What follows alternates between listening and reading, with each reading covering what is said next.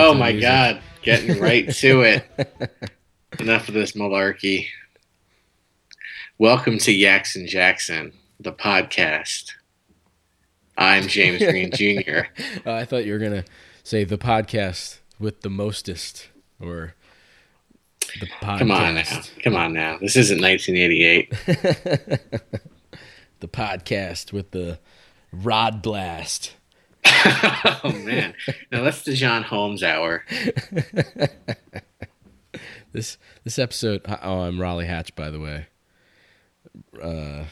This episode is going to feature a lot of rod blasting because this song we're covering today, which is entitled "Burn This Disco Out," is a Rod Temperton penned track. So there is a lot of rod blasting going on. You're not just pitching woo. But we'll get into the rod blasting later. Anything we want to talk about first? Let's see.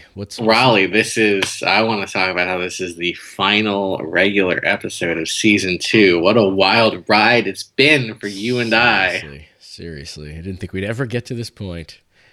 Episode 25.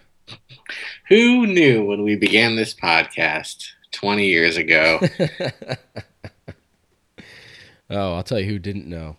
All the people in my sound effects machine that are clapping for how excited they are.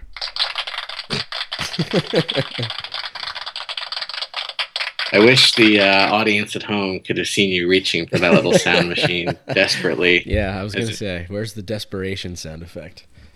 What does that sound like? No, that's the there's only 3 more days till Christmas sound effect. How about this one? No. All right, enough of the sound effects. Let's. I guess we should start with the mail closet, perhaps. What a novel idea! Beginning with the mail closet. Or yeah, let's open this mail closet up. I have a feeling. Whoa!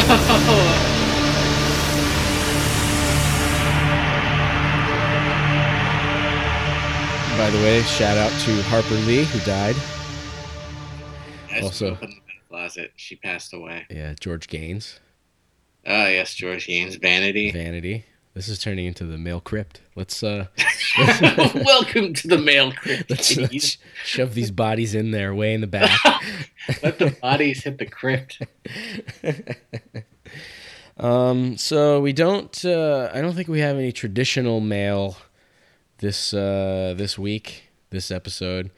We do have. We have a new Twitter follower I just noticed today, named Michael Frank. Who, if I did my internet sleuthing correct, I believe this is Rod Temperton's son. No. Yeah, I think so. Get to town. I think so. I'm gonna have to send him a DM or a PM. Which is it? Which is a DM on DM? Twitter.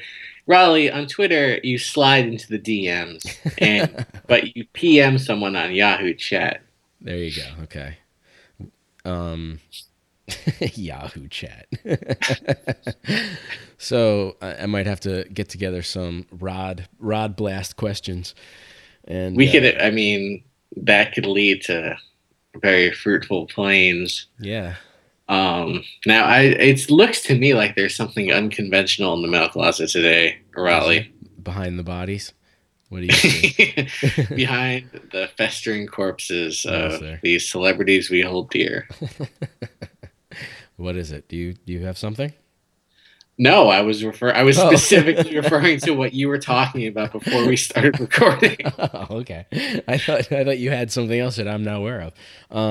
One other thing. This is barely a mail closet item, but it's going to lead into an anecdote that'll fill a little time while we're here in the closet, smelling these dead bodies. I ran into Yaxon Jackson fan and frequent commenter Kirk Howley, and a former guest, I should also mention. Former and future, hopefully.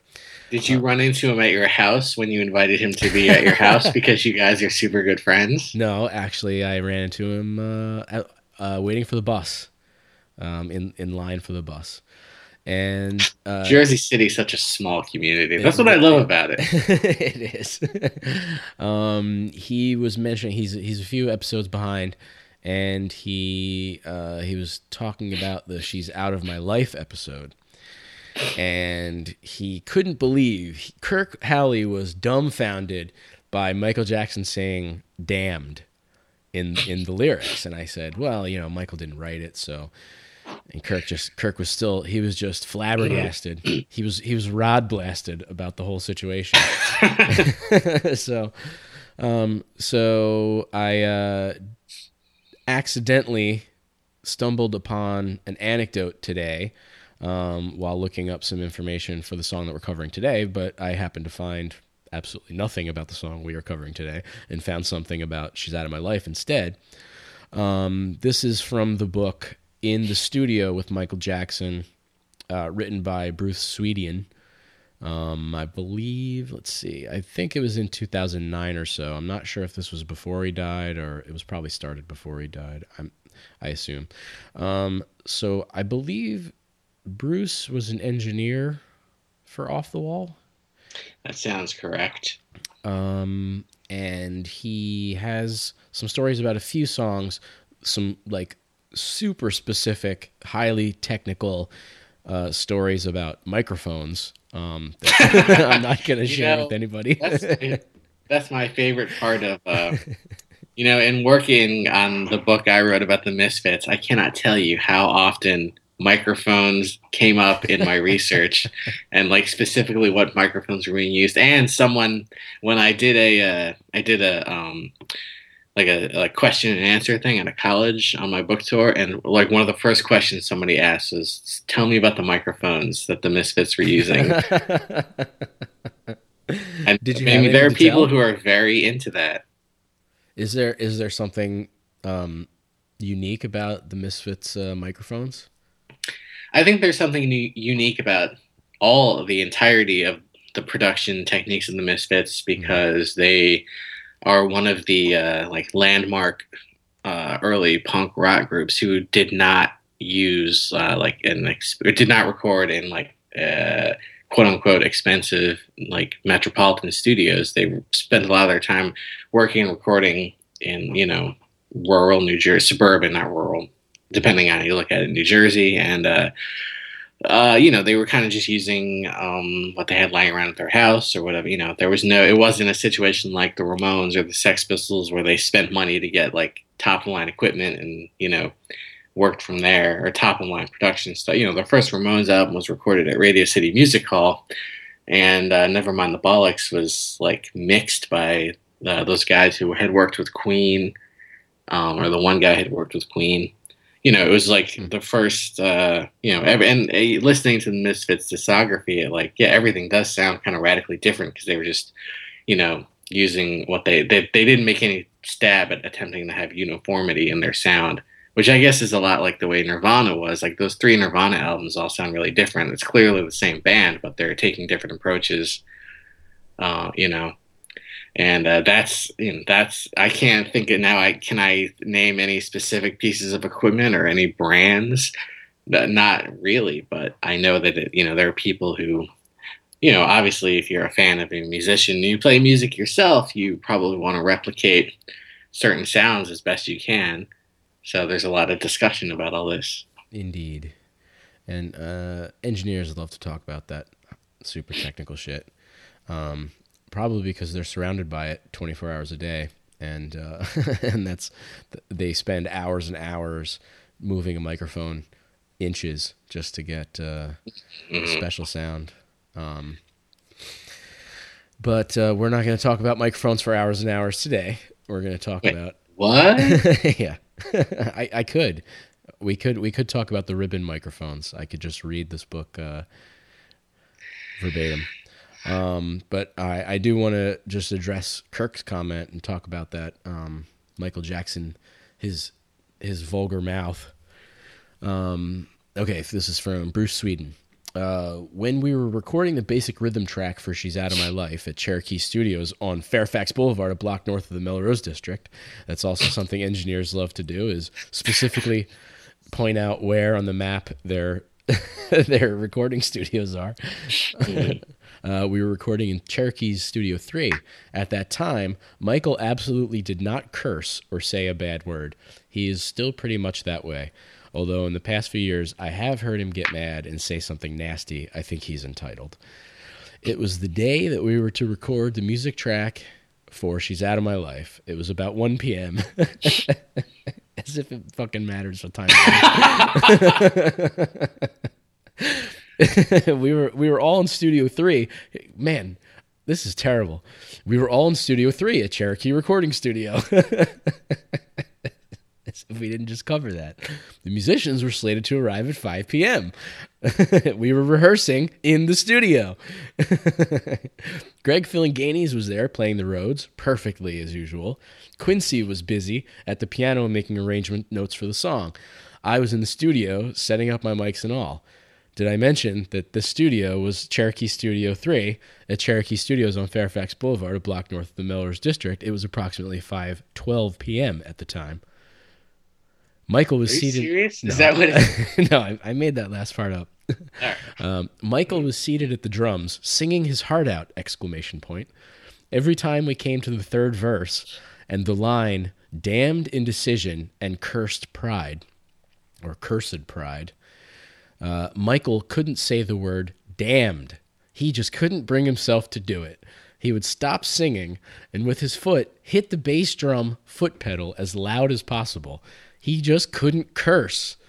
When the rehearsal ended, Quincy quietly told Michael that he would absolutely have to sing the word damned for the recording. Michael nodded and said to Q, "I know." He did. Well, that explains why when we get to Thriller, he in the one song where he's like, "The girl's out of my life," he says, "That doggone girl's out of my life." I'll have to revisit this book when the time comes, because I know he gets more in depth for later albums. Okay, that is it from Bruce Sweden. What else? Is there anything else in the mail closet? I don't see anything. I don't think so. We haven't had any. I mean, I have people who have told me outside of mail channels that they've been listening to the podcast and they enjoy it, but nothing on record. We're picking up fans, Raleigh. I think John from Inside the Box, the TV History podcast, was trying to start some shit between us to get us to fight some more about John Quincy Adams and heading into the future. A very contentious part of our history that I do not wish to revisit. Okay, we'll leave that alone. I mean, if you want to start a podcast where we argue about the founding fathers and how they would react to future technologies. Excuse me. I started watching the Stephen King. It was a book, and now it's a miniseries on Hulu. 11/22/63. That is the one, which features some time travel, thanks to James Franco, who is the star of the film and also, I believe, the executive producer. It's got some interesting time travel in it, but I believe so. I can't remember what it was, but something that happened while watching that. Obviously, all I was thinking about was our podcast the whole time I was watching the first episode. But something made me think that, oh yeah, going back in the past, that is pretty difficult, or maybe going to the future is actually more difficult. It doesn't, you know what? It doesn't matter. I don't know where I'm going with That's you're trying to ignite the exact argument we had last time. I am. Let's we literally were arguing about what would be more difficult, going to the past or the future. But I feel like for some reason I felt myself agreeing with you.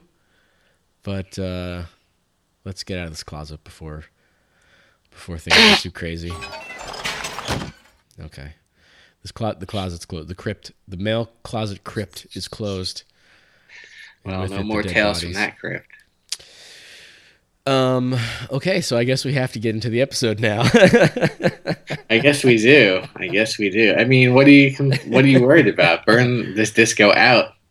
It's a fun little number. It is. I think I'm just upset because this is the last song on the album, and this is going to be it for a while. Well, until but are we going to do that wrap up episode? Yeah, but I think we'll need a little time to let things simmer. I would like to. I sort of want to see that Spike Lee documentary before we do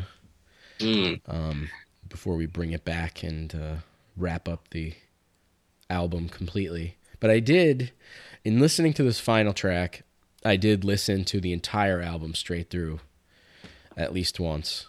Mm-hmm. And I sort of adjusted some of my ratings. I gave it a more I don't know, a more. You didn't adjust them on record. I didn't you? adjust them on record. I wrote them on a little piece of paper. Here, you can look them. The folks at home won't be able to see, but here's my. Now, you new folks ratings. at home aren't going to believe what I'm seeing. This is the craziest thing I ever saw in my life. The password. It seems like, wait, did they all go up? Oh, everything went up.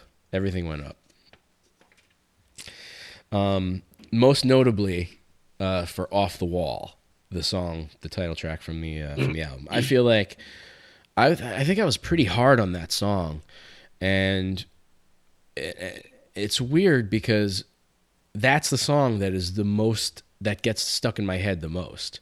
Since we've been doing this album, it's constantly in my head, and I find myself going back and listening to it all the time. But it's not like that happens all the time with music. You feel like you feel in your present conscious like you're not into it, but then it just kind of sticks with you, subconsciously. And that's what makes our podcast so difficult. Again, rating songs that are 35 years old, 40 years old. You'd think we had enough time to nail down a solid rating, but it's not that easy, folks. These particular songs are 37 years old. Because I am also 37 years old. As am I. No, are you? I am, yeah. At least for the duration of this season. All right. Why did I think you were a couple years older than me? I don't know. Oh, well. A couple years? No, I'm just a couple months older. I guess it's because you're so mature and stately. Ha. Wait. Oh, God. Raleigh, come on. Why, if you're going to use the sound effects thing, why do you keep it 5 feet away from you? I don't know. Okay. Let's get into Burn This Disco Out. A song that was not a single, but it was the album closer, so clearly it meant something special, or it was nothing special at all and thrown at the end. That's up for debate, and that's something we'll talk about in the next hour and a half, or 5 hours, however long this takes. Written by Rod Temperton, who also wrote Off the Wall and Rock With You. Here is the beginning.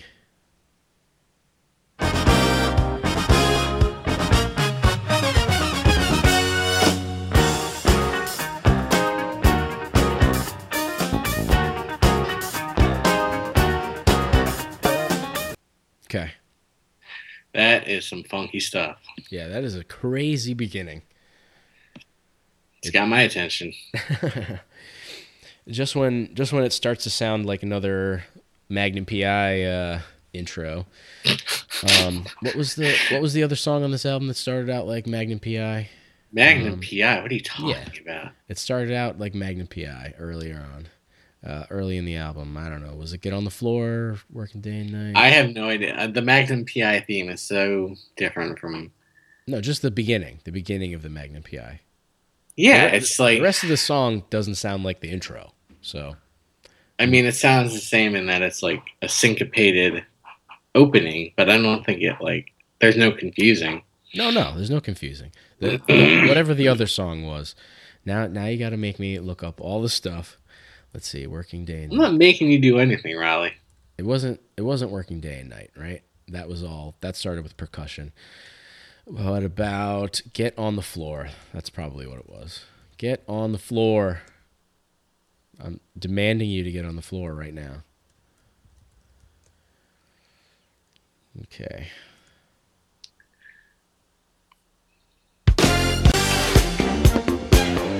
Okay. Okay, that's more Magnum PI That's more than Magnum Burn the PI. Disco Out. Right. Yes, I'm saying it was just a similar, just slightly similar. Why do you have to say that all the stuff is exactly the same? It disgusts me. But it goes off in a super crazy direction, and I want to listen to it again. In fact, can we do that? Do we have that technology? We can do whatever we want, Raleigh.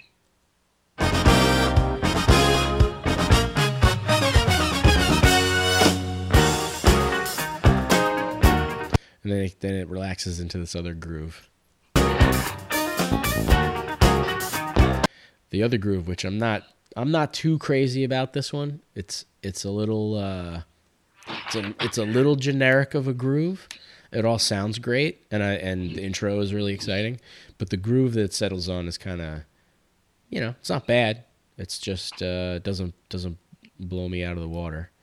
Doesn't burn me out of the disco. Yeah, I feel the same way. At first I felt a little disappointment getting to burn this disco out because I was really anticipating a fiery explosion. But yeah, I can lock into this groove. Yeah. We're so articulate today, huh? I mean, that dead silence says it all. What more needs to be said? Well, let's see if Michael can say anything before this goes on for too long.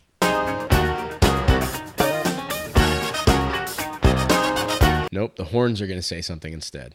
So that's nice. So somebody is at least trying to rescue us from too much monotony. And it is the horn section. And who is that? The C word. The Sea Wind Horns. That's who's playing on this. Who we've heard on probably every track. Just about every track on the album. Yeah.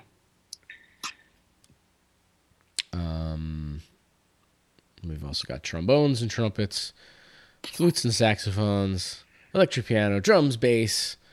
I just throw it all in the pot, man. This is the last track. Let's set that shit off. And a gentleman by the name of Jerry Hay is the one who is arranging these gosh darn horns. these doggone horns? The doggone horns. Wow, Jerry Hay. We're gonna take a quick diversion into Jerry Hay. How does he spell hay? Oh, what a great question. Well, for Off the Wall, he spells it Jerry, Jerry, Hay, Hey. He's also been known to use Gerry, Herrey, Herrey, J.Hay, J.Hey, Jerome Hay, Jerome R. Hay, Jerry Hay, Hay, Jerry Hay, Haye, Jerry Hay, Heye. Basically, this motherfucker doesn't care. Jerry Hayes, Heys, Jerry J, Jerry, Jey, and also Jim Hay. It's outrageous. Guy's out of control. All right. What balls that guy has, huh?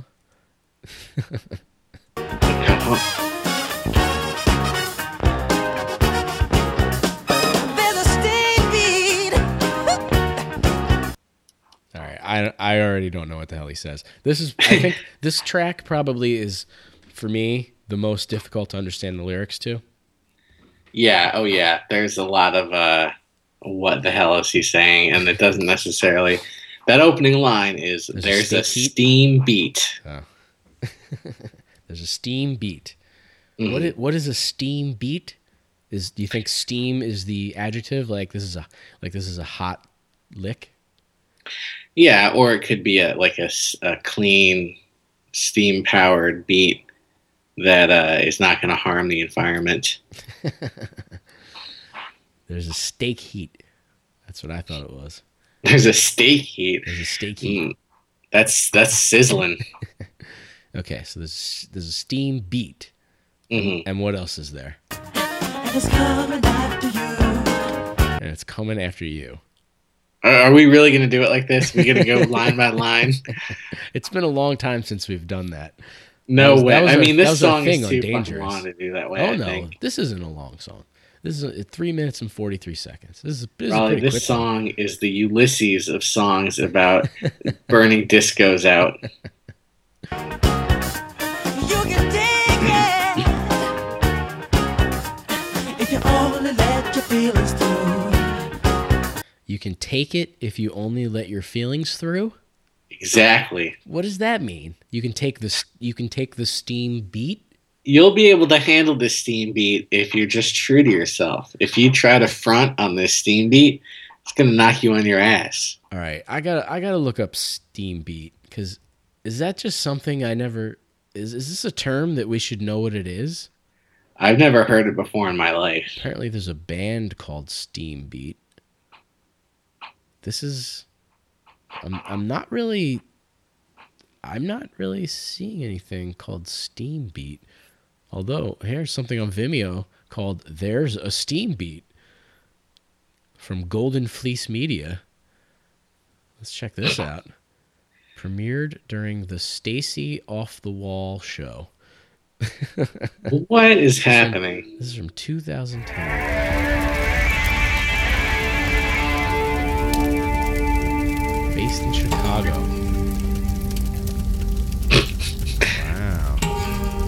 This is an outrageous diversion. Yeah. This sounds kind of like the beginning to Beat It.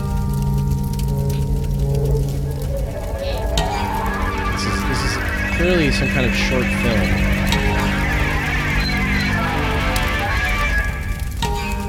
There's people dancing in the streets. People dancing in their house. Dancing in the studio.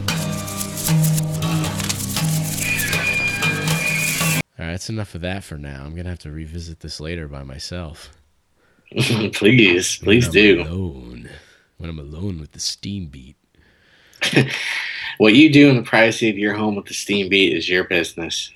Okay, so I still don't know what steam beat is. Are we gonna learn what a steam beat is by the end of the song?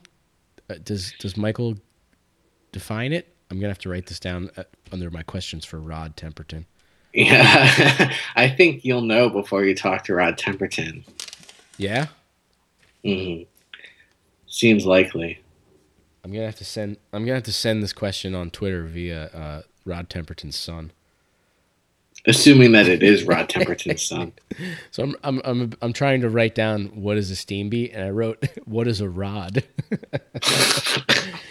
An even more important question. I can't do two things at once. What is a steam beat? Okay. Mysteries of the Unknown. And not only what is it, but why is it coming after us? And why can we only take it if our feelings are through? I don't know. Do you have any answers? If you don't, I understand it, Raleigh. You do? Yeah, like I said, it's, you gotta embrace the change, or you gotta embrace the insanity that's coming and be true to yourself, or else you're gonna be destroyed. By the Empire? By an empire of sorts. By the Empire. Not the Empire. Of the Sun. The Son, the Father, and the Holy Steam Beat. Okay. Starring Mario Cantore. Mario Cantone, host of Steam Pipe Alley. The Officer Joe Bolton of my generation. Steam Beat Alley. Here comes some more of this goddamn song. Please. So DJ, spin the sound. They're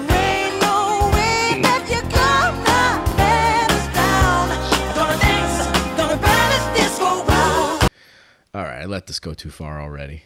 It's too much to talk about. Okay, so now we're addressing the DJ. I think my main problem with this song is I feel like it sort of sums up things we've talked about before elsewhere on the album. Like, so I know I've been complaining for the past several songs that, like, Off the Wall to me was kind of pitched as a party record, and I thought, maybe not pitched, but it started out as like what was going to be this fun. We're going out, we're going dancing, we're gonna have a long crazy night, and everything's fun, and this is all I work for. I just want to go out on Friday night and get crazy. And now here is a song that is clearly geared to that request that I made, and I'm complaining about it now. I feel like it's I feel like this that says more about you than the song. I'm sure it does. I'm sure this whole podcast is mostly about me and you, not so much about Michael Jackson. Yeah, I think this is a little too on the nose for me. Like, I don't need to hear songs. I don't need to hear dance songs that are about dancing and how to dance and like planning to go dancing. I want to hear a song that's danceable, but it doesn't have to be about that necessarily. Like, it could be about the lifestyle. It could be about having fun in general. It could be about relationships that occur as a result of this fun and dancing and partying. But I don't literally need to hear somebody singing to a DJ saying, "Hey DJ, put this record on and I want to dance because I'm in the disco and I like to dance and it's 1979 and we dance and boogie and we're getting down and the disco and dance, dance, dance." I don't need that. I don't want that. I need something a little more challenging than that. But I mean, the music isn't making up for the lyrical shortcomings. Unfortunately, on this track, it is not. Michael's singing is awesome. I mean, I feel like we say that every time. I feel like the melody's cool, the groove is fun, but it's not blowing me away. Yeah, I mean, I'm not blown away either, but I also don't take any. I don't have any serious gripe with the lyrics. Yeah, I don't anticipate a song called "Burn This Disco Out" to not be about dancing. Well, yeah. Like, I'd be surprised if it was about, thermonuclear dynamics. Yeah, I'm not surprised. I know, again, like you, I know what we're getting from the title alone, but it would have been nice to have a little more. But yeah, that's the only, if you want to call that a serious gripe, it's not like I'm gonna listen to the song, and I listened to the song many times, and it's still a pleasant song, and I still have fun listening to it, and I'm certainly not gonna turn it off if I hear it. But if I'm listening to the entire album, I might zone out at this point because I've already heard a lot of other things I like better. So yeah. I might just let this slow fade into the background, and I don't need it necessarily.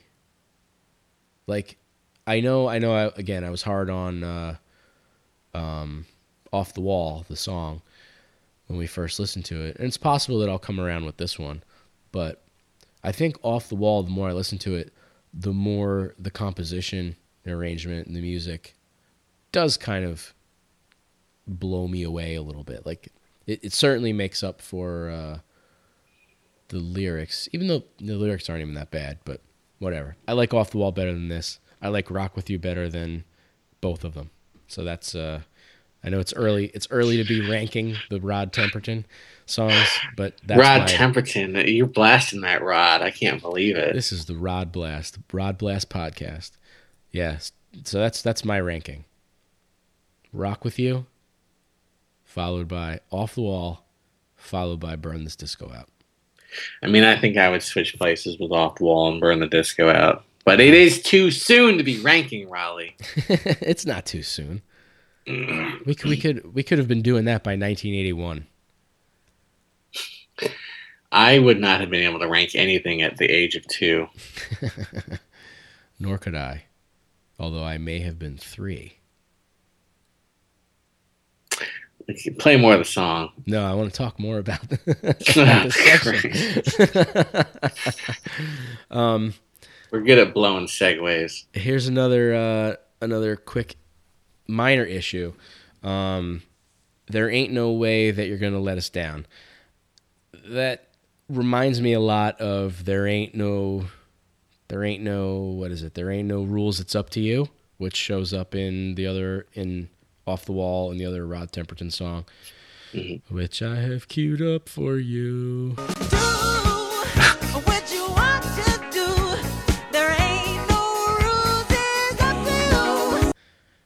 The delivery starts out, I know they don't end up the same way, but the delivery starts out the same.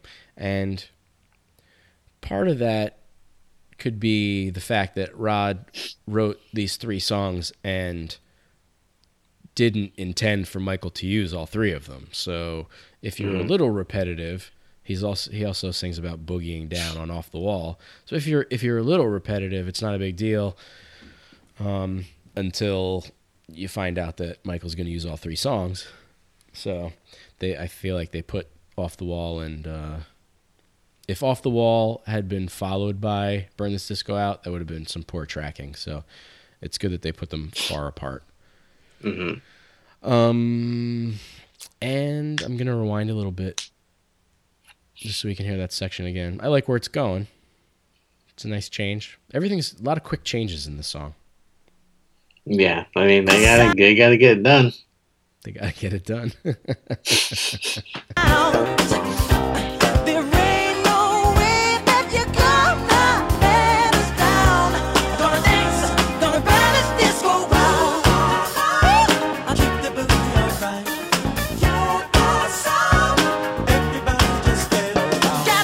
Okay, so that's sort of a chorus. This is an oddly structured song.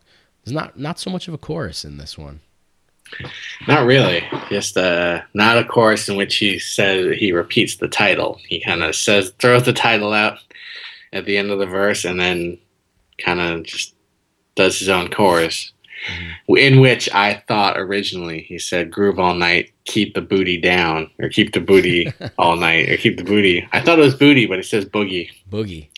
Groove all night, keep the boogie all right. Keep the boogie all right. Is that Michael doing that? I'm not sure. I think it's a distinct possibility.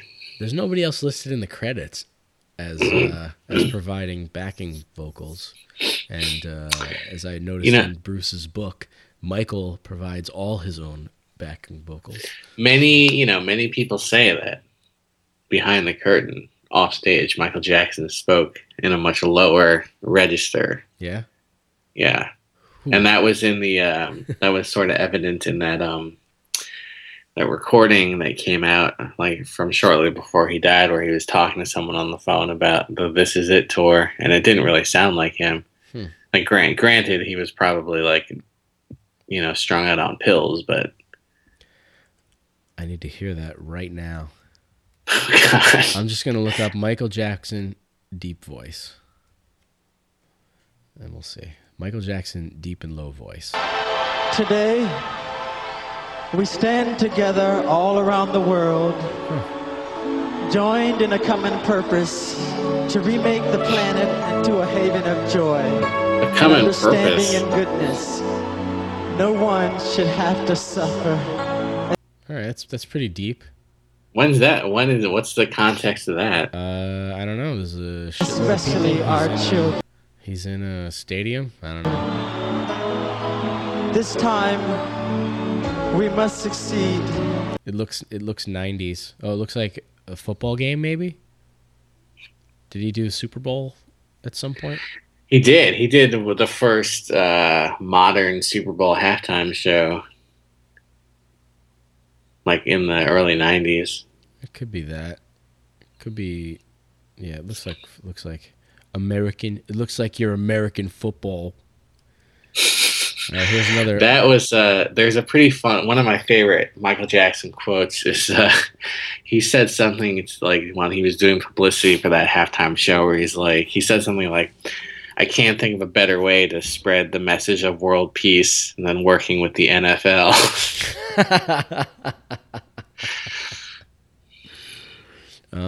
Here's another Michael Jackson deep voice clip called "Michael Jackson Deep Voice Used While with Madonna." Madonna spelled incorrectly. Madonna, what did you think tonight? Singing. Michael, were you surprised? I loved it. Thank That's it. I loved it. I loved it. Oh, here we go. Michael Jackson farting. It says real, so you know it's got to be real. We can't look it up? We can't look it up? Forgot it. Well, that did sound real. That sounded like Dan Aykroyd. Michael Jackson's real voice or deep voice? Okay, Raleigh. No, I got to hear one more. Where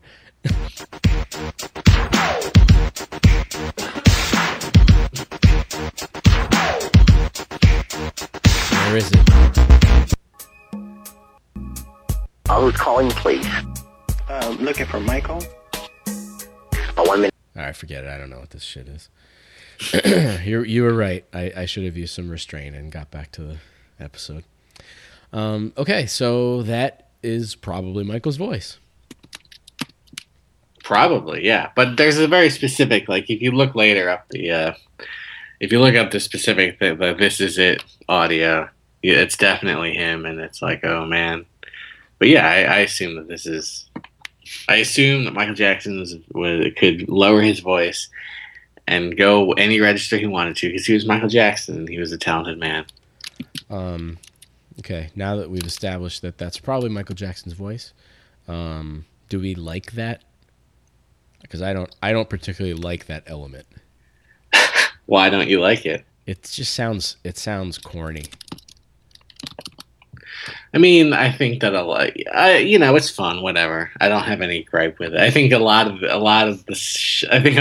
good chunk of this album could be described as corny, but I don't think that's necessarily a bad thing. Well, this is corny that crosses the line for me. You better, by the end of this song, you better have a gripe about something. That's all I'm saying. Okay. Well, I mean, Yes. I feel like I came here to have a good time, and I'm so attacked right now. Oh, I Christ. don't appreciate that. This isn't fun. This is work.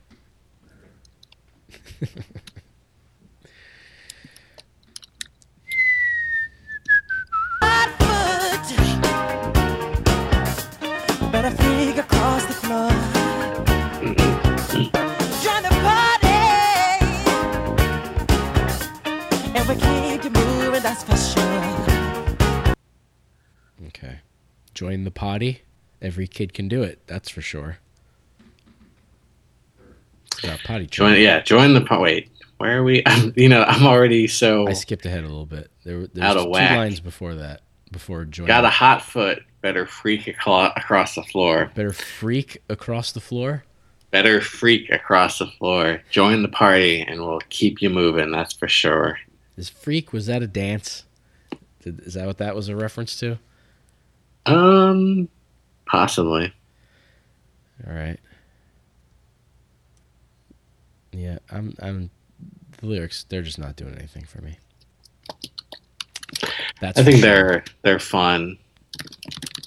They're a little more fun than previous. Now you don't think this is too like stereotypical disco? I was thinking guess about it's that more before we started today. I mean, no, I guess I don't. It doesn't really have the same, if it is, it doesn't contain the same kind of stuff that would bother me in like traditional disco. like musically, I guess. Musically, it's more funky than disco, right? But the lyrics seem to be kind of generic dance disco to me. So you're okay if this had had like laser sounds and the hi-hat and all the disco stuff and the same exact lyrics, I feel like you would hate it. Yeah, I mean, probably, but like, I don't know. I feel like this is funnier than something about this is just more humorous to me than anything, and I don't feel like offended by it or bored by it or like nauseated by it. You know, it's just kind of silly and fun. And is it because we're I don't know. pretending that burning this disco out is it because we've led up for 10 episodes now pretending that this was going to be this violent thing about a massacre or actually burning down a dance establishment?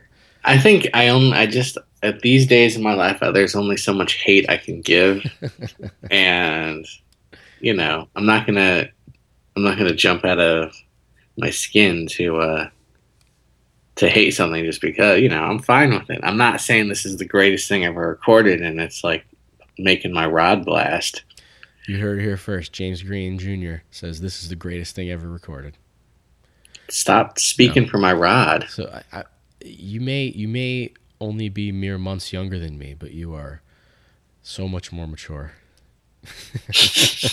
I have lots of hate. You do. You get worked up into a froth about things I can't even comprehend. It's real hard for me not to complain about things. It's not really hate though. I don't hate the song at all. I just hate life. No, I'm just kidding. I don't think that's true either. I think you like to put forth a persona that you're full of hate, but you're really not, Raleigh. No, I hate to put forth a persona of loving hate. Is this what we're doing now? Is this our thing? So DJ spin the sounds. There ain't no way that you're gonna sit us down. Gonna dance till we burn this disco all night. Come on, get that sound. Everybody just let it go. Once you get the beat. All right, we're going into. Oh shit! I'm sorry. That felt like. See, I like the part that we're coming up to now. I think that's fun. I think that's a lot of fun. Okay. Coincidentally, the most disco part of the song coming up. I never said I dislike disco. I just like anything else. I dislike it when it's hollow and cliche. Okay. So I feel like the more I listen to this, I don't like this section coming up. I'm not crazy about it, and I'm not saying that just to disagree with you, but we can listen to it. I rewound a little bit, so we can go into it. It's a nice change into the bridge, and of course the bridge comes at exactly the right time. I feel like all the elements of the song, everything's changing at the right time. Compositionally, it all does exactly what it's supposed to when it's supposed to. Mm-hmm. Exactly before. Anytime I'm about to be bored or am looking for the change, the change occurs. So this bridge is no different. Once you get the beat inside your feet, there ain't no way to stop moving good. Now the week is come, it's time for fun. You got the groove just like you know you should. Hit for now, are you ready? All right, pausing again. Once you get the beat inside your feet, there ain't no way to stop. You moving good. Now the weekend's come. It's time for fun. You got to groove just like you know you should.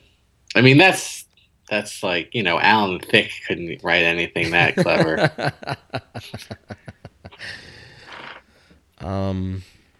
Yeah. Again, for me, this is just like the lyrics here, kind of summarizing things that have already been discussed on the album. Things that have already been discussed in other songs, like by other people, a billion times. It's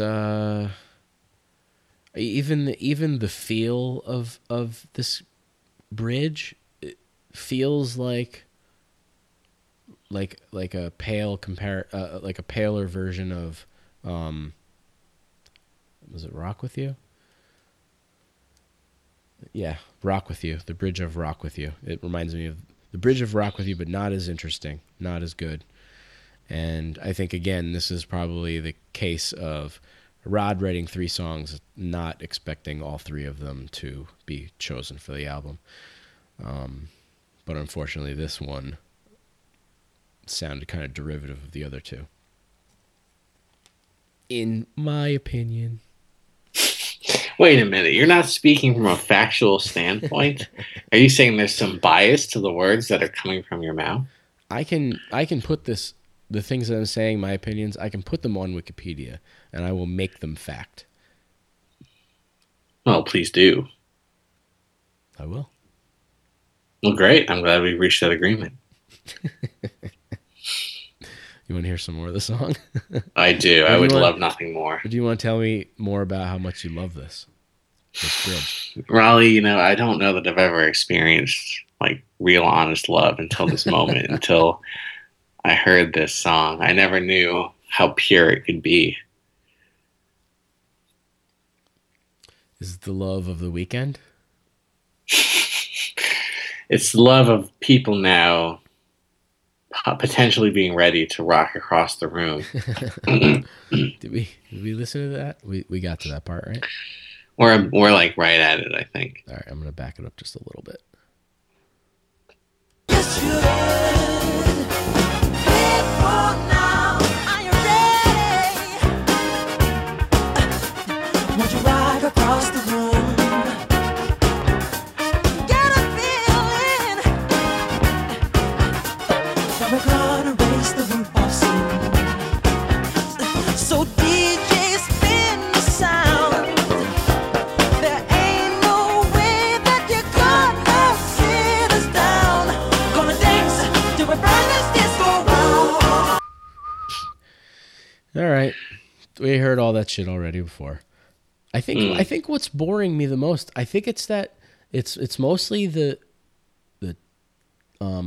that establishing riff of the verses, the boom boom boom dun dun dun.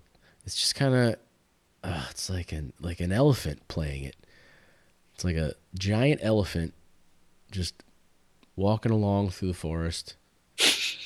Wait. So back up. There's What's no an elephants elephant doing in the forest? In the safari, because he's out of his league. I don't know. He parachuted into the forest accidentally, part of Operation Dumbo Drop. Christ, how dare you? How dare you? Okay, so I specifically told you when we began this friendship, no references to Corin Nemec. So he's in the safari or the jungle, and he's just kind of moving along, and it's boring, and that's it.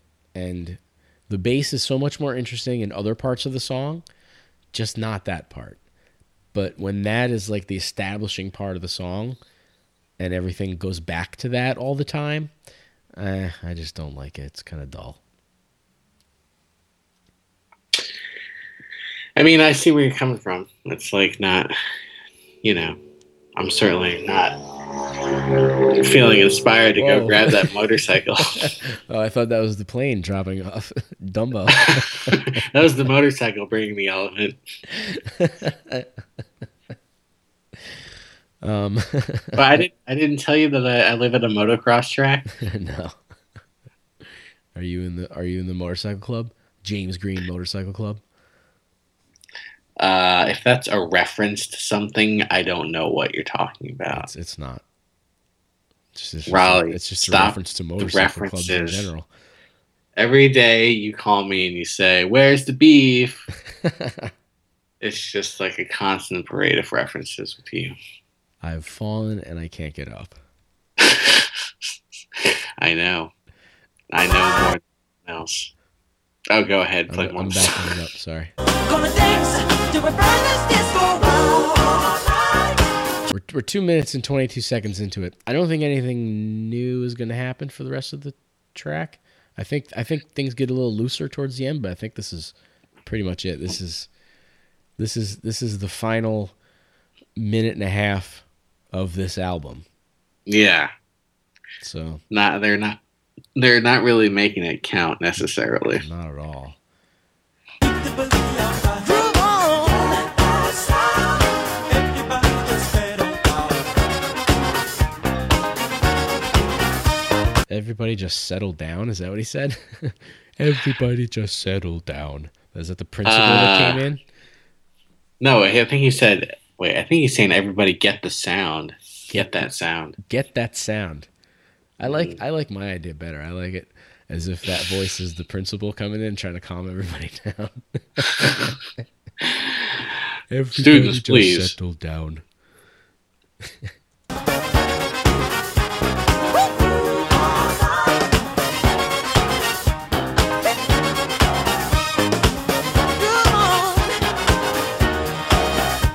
All right, I was just about to lose it right there, but I know that something's going to happen right here because Rod Temperton knows exactly when I'm bored.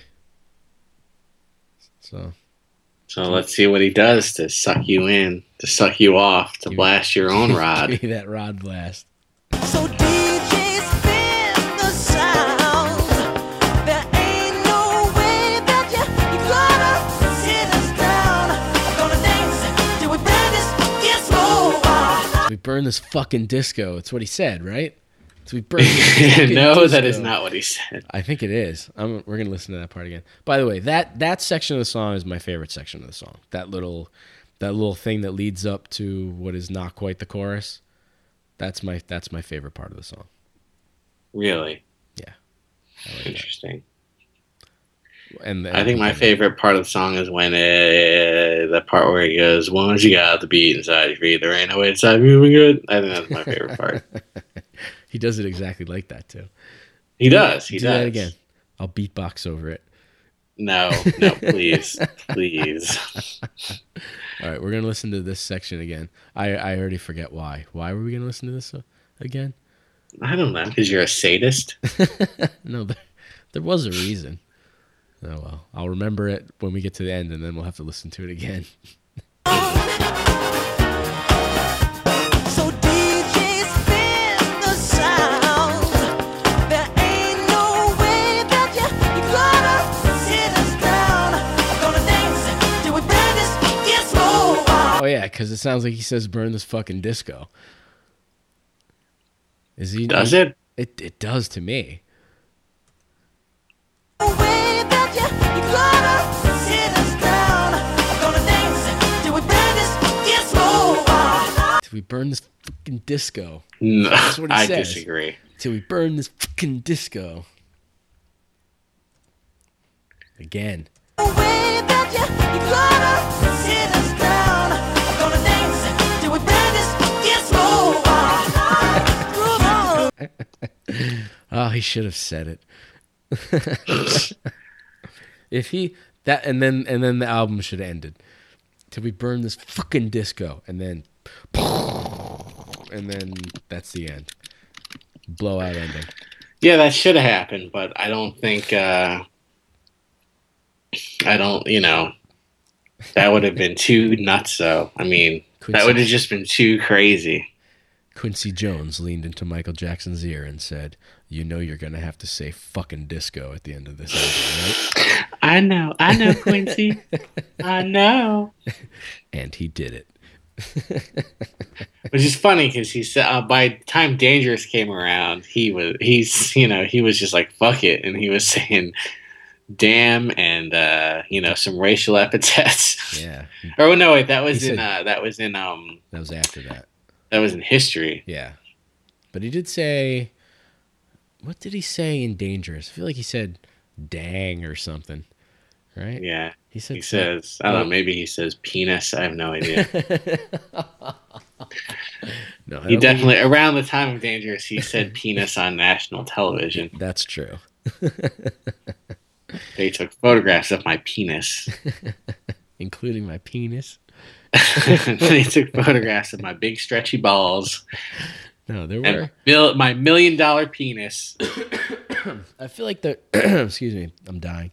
There were things on Dangerous that sounded like they should have been curses, but he replaced them with other words, and I assumed that they were originally curses, or he wanted to curse or something like that. But I can't remember what any of them were. Go back to season 1 and listen to that, folks. Hours of listening pleasure await you. Gonna dance, gonna shout, gonna find the disco ball.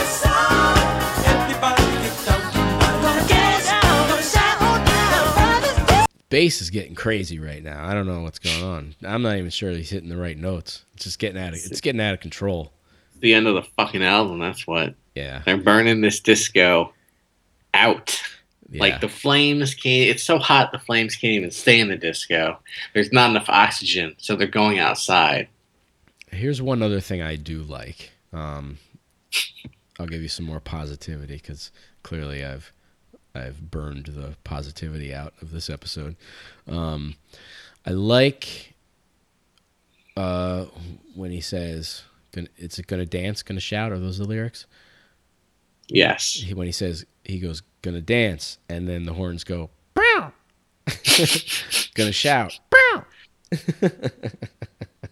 I like that. I like that interplay there, because it probably, who knows if it was actually written that way, but at some point, I assume it wasn't originally written with the horns. I don't know. I don't really know how. I don't know how Rod Temperton writes his songs, but I'm just the scenario that I'm imagining is that he came in with the song, and then Michael delivered it, and then Jerry Hay was like, "Hey," because that's his thing, because this is Jerry Hay. He just jumps in and says, "Hey, I'm gonna add a horn flourish right here." After Michael says, "Gonna dance," gonna shout. And then it's going to sound nice together. And this is what it sounds like. Find the disco ball. Everybody get down. Gonna dance, gonna shout, gonna find the disco ball. Keep the booty alright.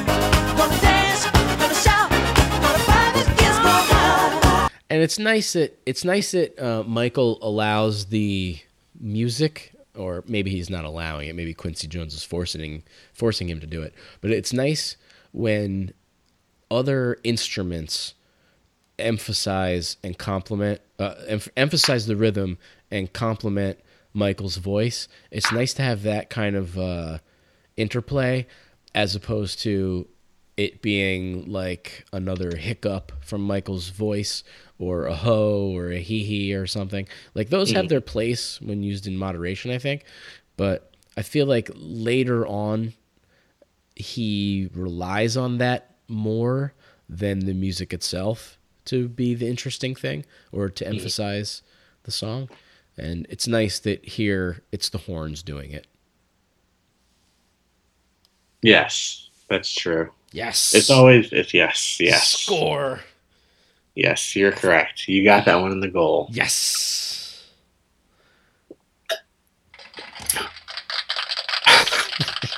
2 weeks later. 2 weeks. 2 weeks.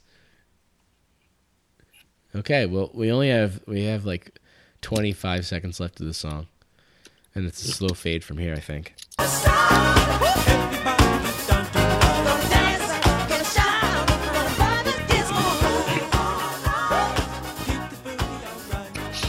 Everybody just settle down. Everybody keep your hands to yourselves. Keep your hands inside the car at all times. Well, that's it. Well, that's off the wall. We were just off the wall, and we burned out of that disco. Yeah. I mean, it feels like that track should have been could have had a little more oomph, or could have been a little more monumental, but certainly a nice change. I mean, the 3 songs that preceded it were Not My Scene, So I'm glad it was at least better. What was before that? So it's the Falling in Love, I Can't Help It, and She's Out of My Life. Yeah. I'm not even sure those three songs are in each other's scenes. They are very different Wait, songs. say that again? I didn't hear you. What did you say? I said I'm not sure any of those songs are even in each other's scenes. Part of each other's scenes. Oh, yeah, you're right. They're all. I was worried for a minute that the songs made a movie together. Yeah, She's Out of My Life was the schmaltz. I Can't Help It was the jazz, and It's the Falling in Love was the 80s duet, which harkens back to the 70s, late 60s duet. And then we're back to the disco dancing of 1979. So, I don't know what to say. I mean, I think it's just, it's just, this album was obviously better than Dangerous, so I think we feel less like we've been through a ringer. Yeah, for sure. And this particular, there was, the song is just all right, It's not, and it's not even like a, it just exists. It just is, and I don't know what to say either. I'm struggling for. It reminds me, it's a lot like when Alf ended. Is it? How did Alf end? I don't really know. They ended on a cliffhanger where Alf was gonna go back to. He met up with like some of his friends came back to get him from space, and it ended on a cliffhanger. And they were like, "Oh yeah, we're gonna give you another season," but then that changed over the summer, so it never came back, and there was never a true final episode. Was there a movie? Did we talk about this once before? I'm sure we've talked about it at some point. There was indeed, in 1998, a made-for-television movie that was only released theatrically in Germany called Project Alf, which catches us up. Alf has been captured, and he lives in a government facility, and he escapes. But there's none of the cast members from Alf, the series, are in it. Nobody who played the Tanners. But there is Martin Sheen. What? Yeah, you heard me, motherfucker. Martin Sheen, Ray Walston, and I feel like Jamiroquai? No, not Jamiroquai. I feel like the guy who played Dick Dietrich. I don't know if you remember that show. It was a fake talk show. Yeah, I really liked that show. He was also in Son of the Beach. Yes. Yeah. I think he was in it. I can't remember. I may be thinking of someone else. He's a funny guy. I remember reaching out to him for something. I wish I could remember what it was. Was I writing a book about Project Alf? That seems improbable.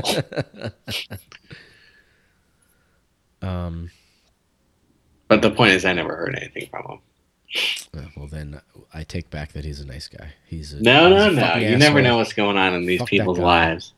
But I did hear, according to, I believe that Alf's creator is well known for being a bit of a dick. Alf, is that the guy whose name is also Alf, or was he something else? No, Alf's creator is Paul Fusco. Ah, right.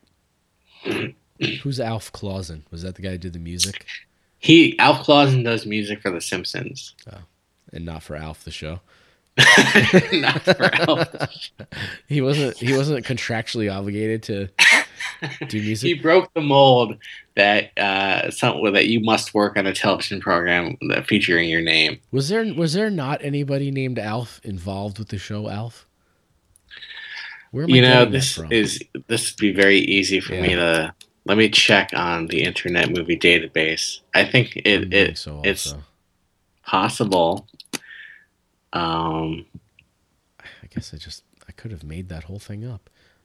Maybe I just saw Alf Clausen's name on The Simpsons, and I invented this entire fantasy in my mind. Okay, let me take a look here. I can't even. Oh, there's only on the entire cast list for Alf. There's only like 20 mentions of Alf. I can't even find. Oh shit! Oh my God, you're right. Alf Clausen did do music for Alf. Thank you. He did music for 97 episodes. Whew. So I guess that's like the whole series. That was a close one. Wow. So Alf Clausen did that. I'm flabbergasted. I am goddamn flabbergasted. Alf Clausen should have done the music for at least one song on Off the Wall, though. I would have ditched She's Out of My Life and let Alf Clausen write a song, and it would have been called She's Out of This World, and it would have been about aliens that eat cats. I had forgotten that Jim J. Bullock played Neil Tanner on 5 episodes of Alf. Neil Tanner? Neil Tanner. Is he like the uncle? I think he was someone's nephew. Mm. But he discovers Alf. Like they, they do their thing. He's aware of Alf. And then Alf slits his throat in the night. No, I think I remember that storyline, Raleigh. I don't think Alf killed anyone. I don't think Alf killed anyone. Not even in the movie? Not even in the movie. He somehow escapes the government without murdering Martin Sheen. Have we listened to the theme song from Friday the 13th Part 3 at all on this show? Why would we have done that? On our Rod Blast? Because it's like a disco theme song. We're going to listen to it right now. What does it have to do with Michael Jackson, though? Yeah, because it could have been on this album. This could have taken the place of She's Out of My Life.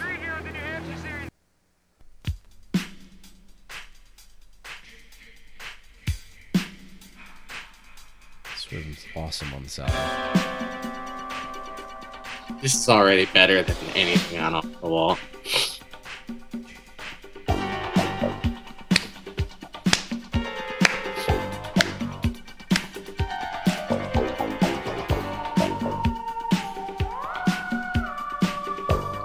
I know you don't like the theremin.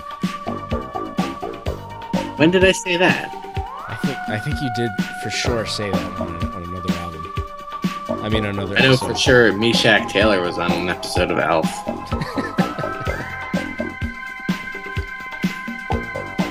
I just started watching the Friday the 13th movies from the beginning yesterday or 2 days ago.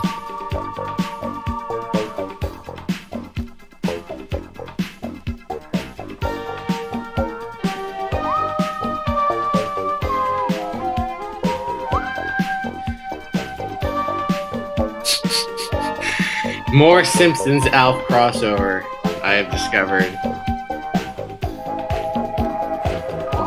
You want to pan that down so I can... This is the best part. The stabbing part.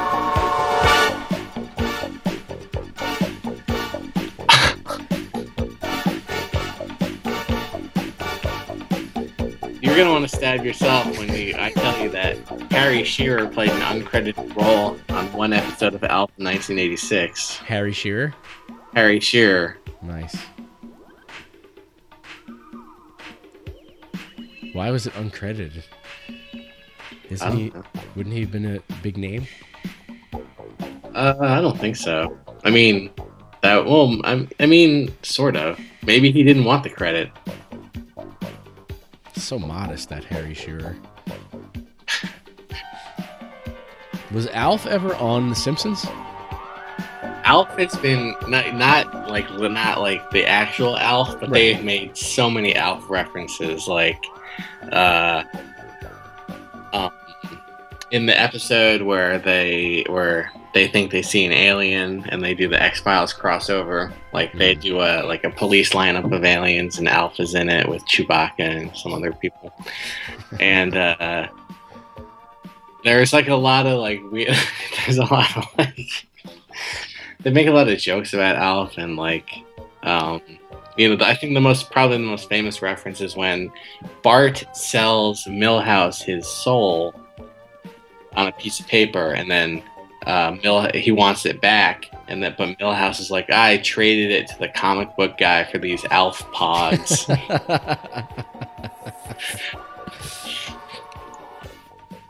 Alf Pogs. That'd be a pretty good band name, the Alf Pogs. You'd get sued like twice as hard for that. From who? By The Simpsons or by Alf? By probably Pogs The Inc. Simpsons, possibly Alf, by the Pog people. The Pog people. Is Pog, is that a copyrighted term? I'm sure it is. By the way, are we just gonna do this? Are we just gonna talk for the rest of the day and never end this podcast? Yeah, this was a pretty short episode. We're only we've only gone an hour and 16 minutes. I feel like we have another half hour at least to fill for people to get what they paid for. They didn't pay anything, you beautiful fool. You were right. Maybe we should wrap this up. Yeah, don't make me like research Pogs on the air. Well, but we will have Pog research taken care of by the next episode, which will be the season 2 wrap up. Hopefully, we will be able to have all of our season 2 guests named Lamar join us on that episode, and hopefully we may be in Toronto or Paris or Paris. Ooh la la, Raleigh. Are you whisking me off my feet and taking me to Gay Paris? We may be in Antarctica. Maybe. What's the exact halfway point between Jersey City and Orlando? I'm gonna guess somewhere in North Carolina. This is research I must do immediately. Probably what's it called? Over the border? South of the border. South of the border. That crazy place.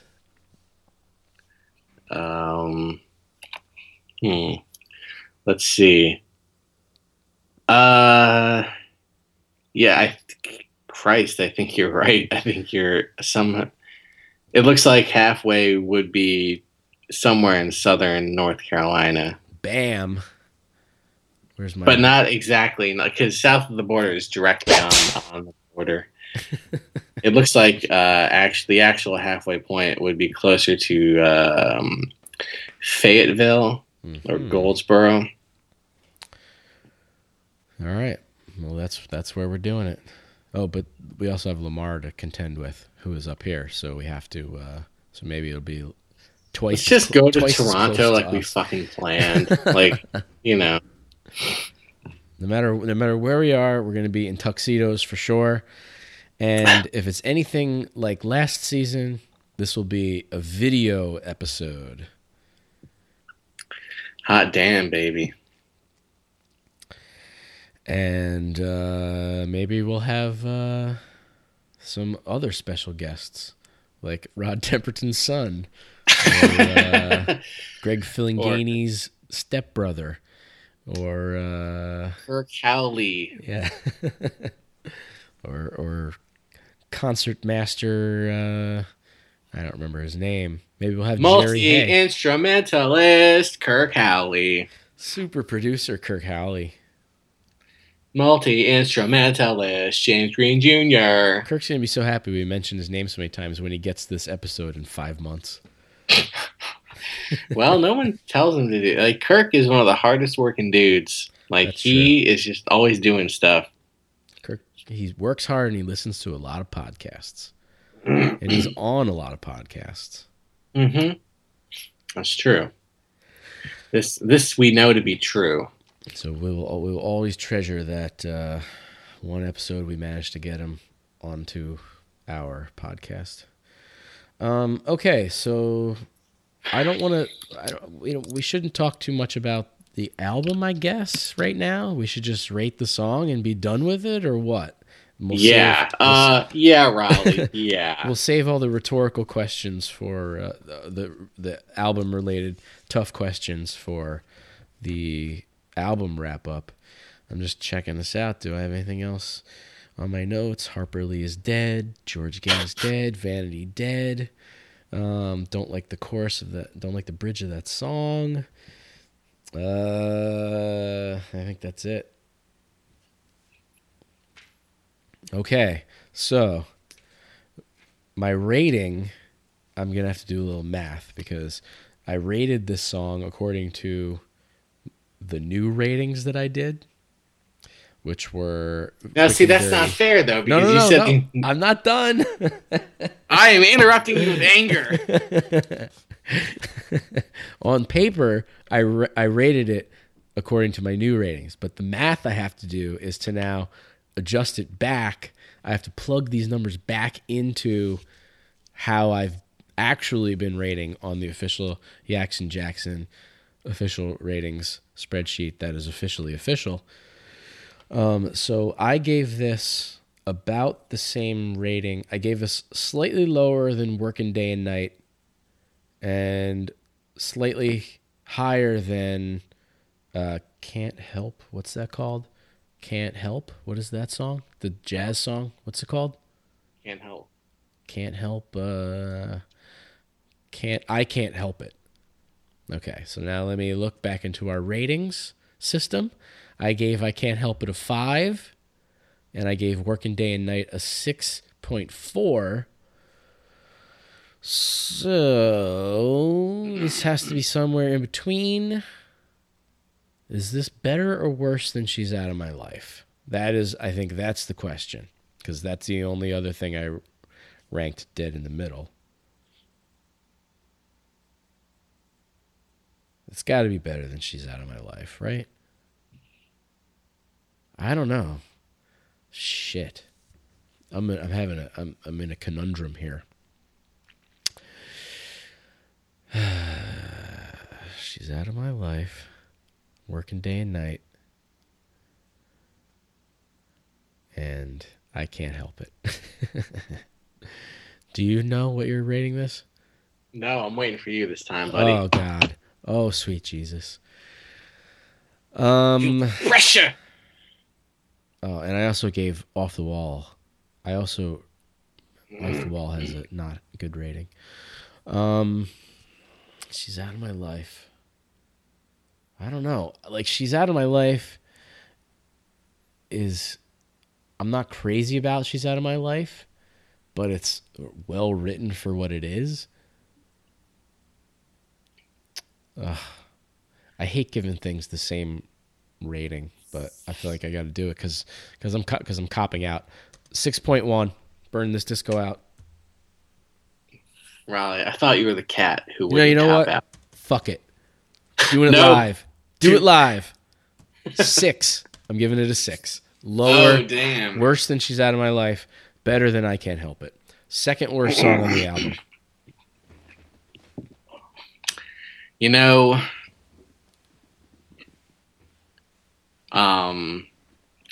what did I give? Can you tell me what I gave Rock With You? An 8. And what did I give the last song we did? It's the Falling in Love. Got a 4.7.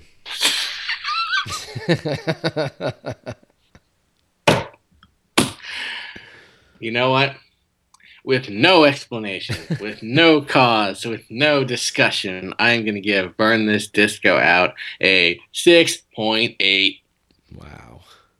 There has to be discussion. Well, here's the discussion. I think it's way better than It's the Falling in Love or the songs that came before that, but it's nowhere near as good as Rock With You. Okay. That's fair enough. Raleigh, I wish the people at home could see me doing the hand gestures I'm doing right now to hammer home my point. That's the first you didn't give anything. You didn't rate anything between 6 and 8 until just now. Really? Yeah. Well, so good job spreading your numbers across the board, for smearing your numbers across the chalkboard. Okay, well, if you believe our ratings, which I already know that mine are skewed, our averages for this album, for the entire album, mine come out to be a 7.1 for Off the Wall. Mm-hmm. If you round up a little bit, and yours is a 7.7 if you round up. Okay. And that compares to Dangerous. I gave it a 5.6, and you gave it a 6.0. So this is better than that. I'm comfortable with all this. Okay. I'm comfortable with this being better than Dangerous. Absolutely. I think it's more better than what my numbers reflect. So Is it Mo better? it's Mo better. So when we do our wrap up, whenever that is, I will reveal my adjusted rankings and see what that averages out to. Okay, well, I think that's it. Do we have anything else to add? Let's plug all our stuff. Let's plug a whole bunch of things right now. You've got a website. I want to get to an hour and a half, so we got like 3.5 minutes to plug everything on Earth. So you've got a website. Wait. Why are we starting with my plugs? Okay, we'll start with mine. Fine. I have something I'm trying to get off my computer screen that I need to put my full attention into. So why don't you go with those plugs first? Did you rod blast a little too hard? I did. Okay. I was thinking about Elf. My latest project has been my latest art project has been Randall Tex Cobb. Twitter account, you mean? My Randall Tex Cobb Twitter account, which is, I feel like it's actually drying up. I'm almost tapped out of Randall Tex Cobb jokes. It's been going on for a few months now. I think I reached my 110th tweet or something, and hopefully that'll be able to keep going longer, but we'll see. I am also on Twitter under Raw is Raleigh, where I talk about wrestling. I'm also on Instagram as Raw is Raleigh, where I have photos of funny throwback wrestling things. And what else? That's probably enough, right? I haven't done any new music in a while. Last thing I did musically was the theme song to the Purple Stuff podcast, which is still going on. Let's see. That was Kirk Howley and I did that. And that's enough plugging for me, I think. You're up.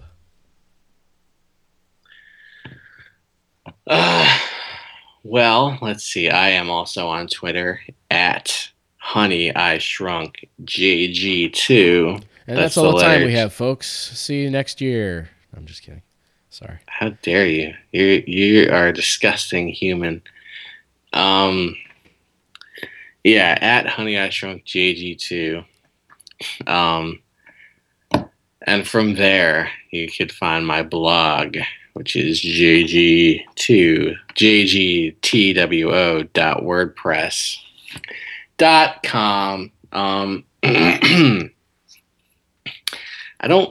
working on a book about the development of punk rock in places outside the United States and the United Kingdom that will be out in October of 2017. In the meantime, purchase my first book, This Music Leaves Stains, the complete story of the Misfits. It's as complete as it can be up until the end of 2013. And if you buy that book and you're like, man, I wish there were more photos, go to the This Music Leaves Stains photo Tumblr, which is thismusicleavestains.tumblr.com, and that's all I feel comfortable plugging. Okay, that's good. And I think all of these links are also on our Tumblr page somewhere. If you click on, I don't know, if you click on About Us, or I don't know what it is. It doesn't matter. So continue to follow us. I guess we can play the music now.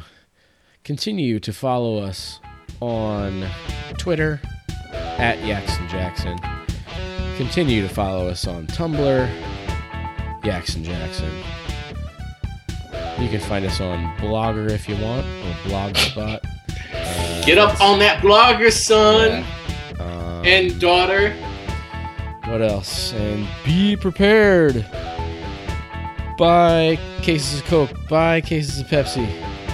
What? Order Chinese food. Order All pizza. I wanted was a Pepsi reference. Reference. We love everybody out there. Thank you, everyone, for listening. Thank you, Raleigh, for letting me be on this podcast with you. Thank you. You're so full of love. Thank you to everybody who dies that we mention on the show. Oh, the music ran out. Should I play it again? Yeah, we got to thank more people. Okay. Jan Hooks. Yo, thank you to Jan Hooks. Thank you to Melanie Hustle. Thank you to Ellen Cleghorn.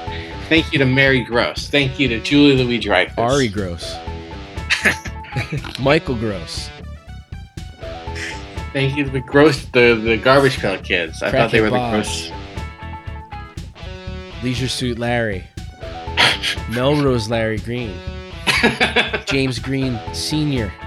Brian Austin Green. Lauren Green. Tom Green. The whole Green Party. The Green Hornet. Dr. Jill Stein. Donald Trump. Dr. J. Dr. Julius Irving. Bernie Sanders. Dr. Pepper. Larry Sanders. Gary Shandling. Bernard. The St. Bernards, right? Larry Bud Melman. Larry Bud! Let's keep going. Everyone from Too soon. Melmac. You brought up Larry Bud Melman. I gotta go cry now. Oh, I think we are done. I think we're actually done now. Oh, we're done, all right. Let me tell you.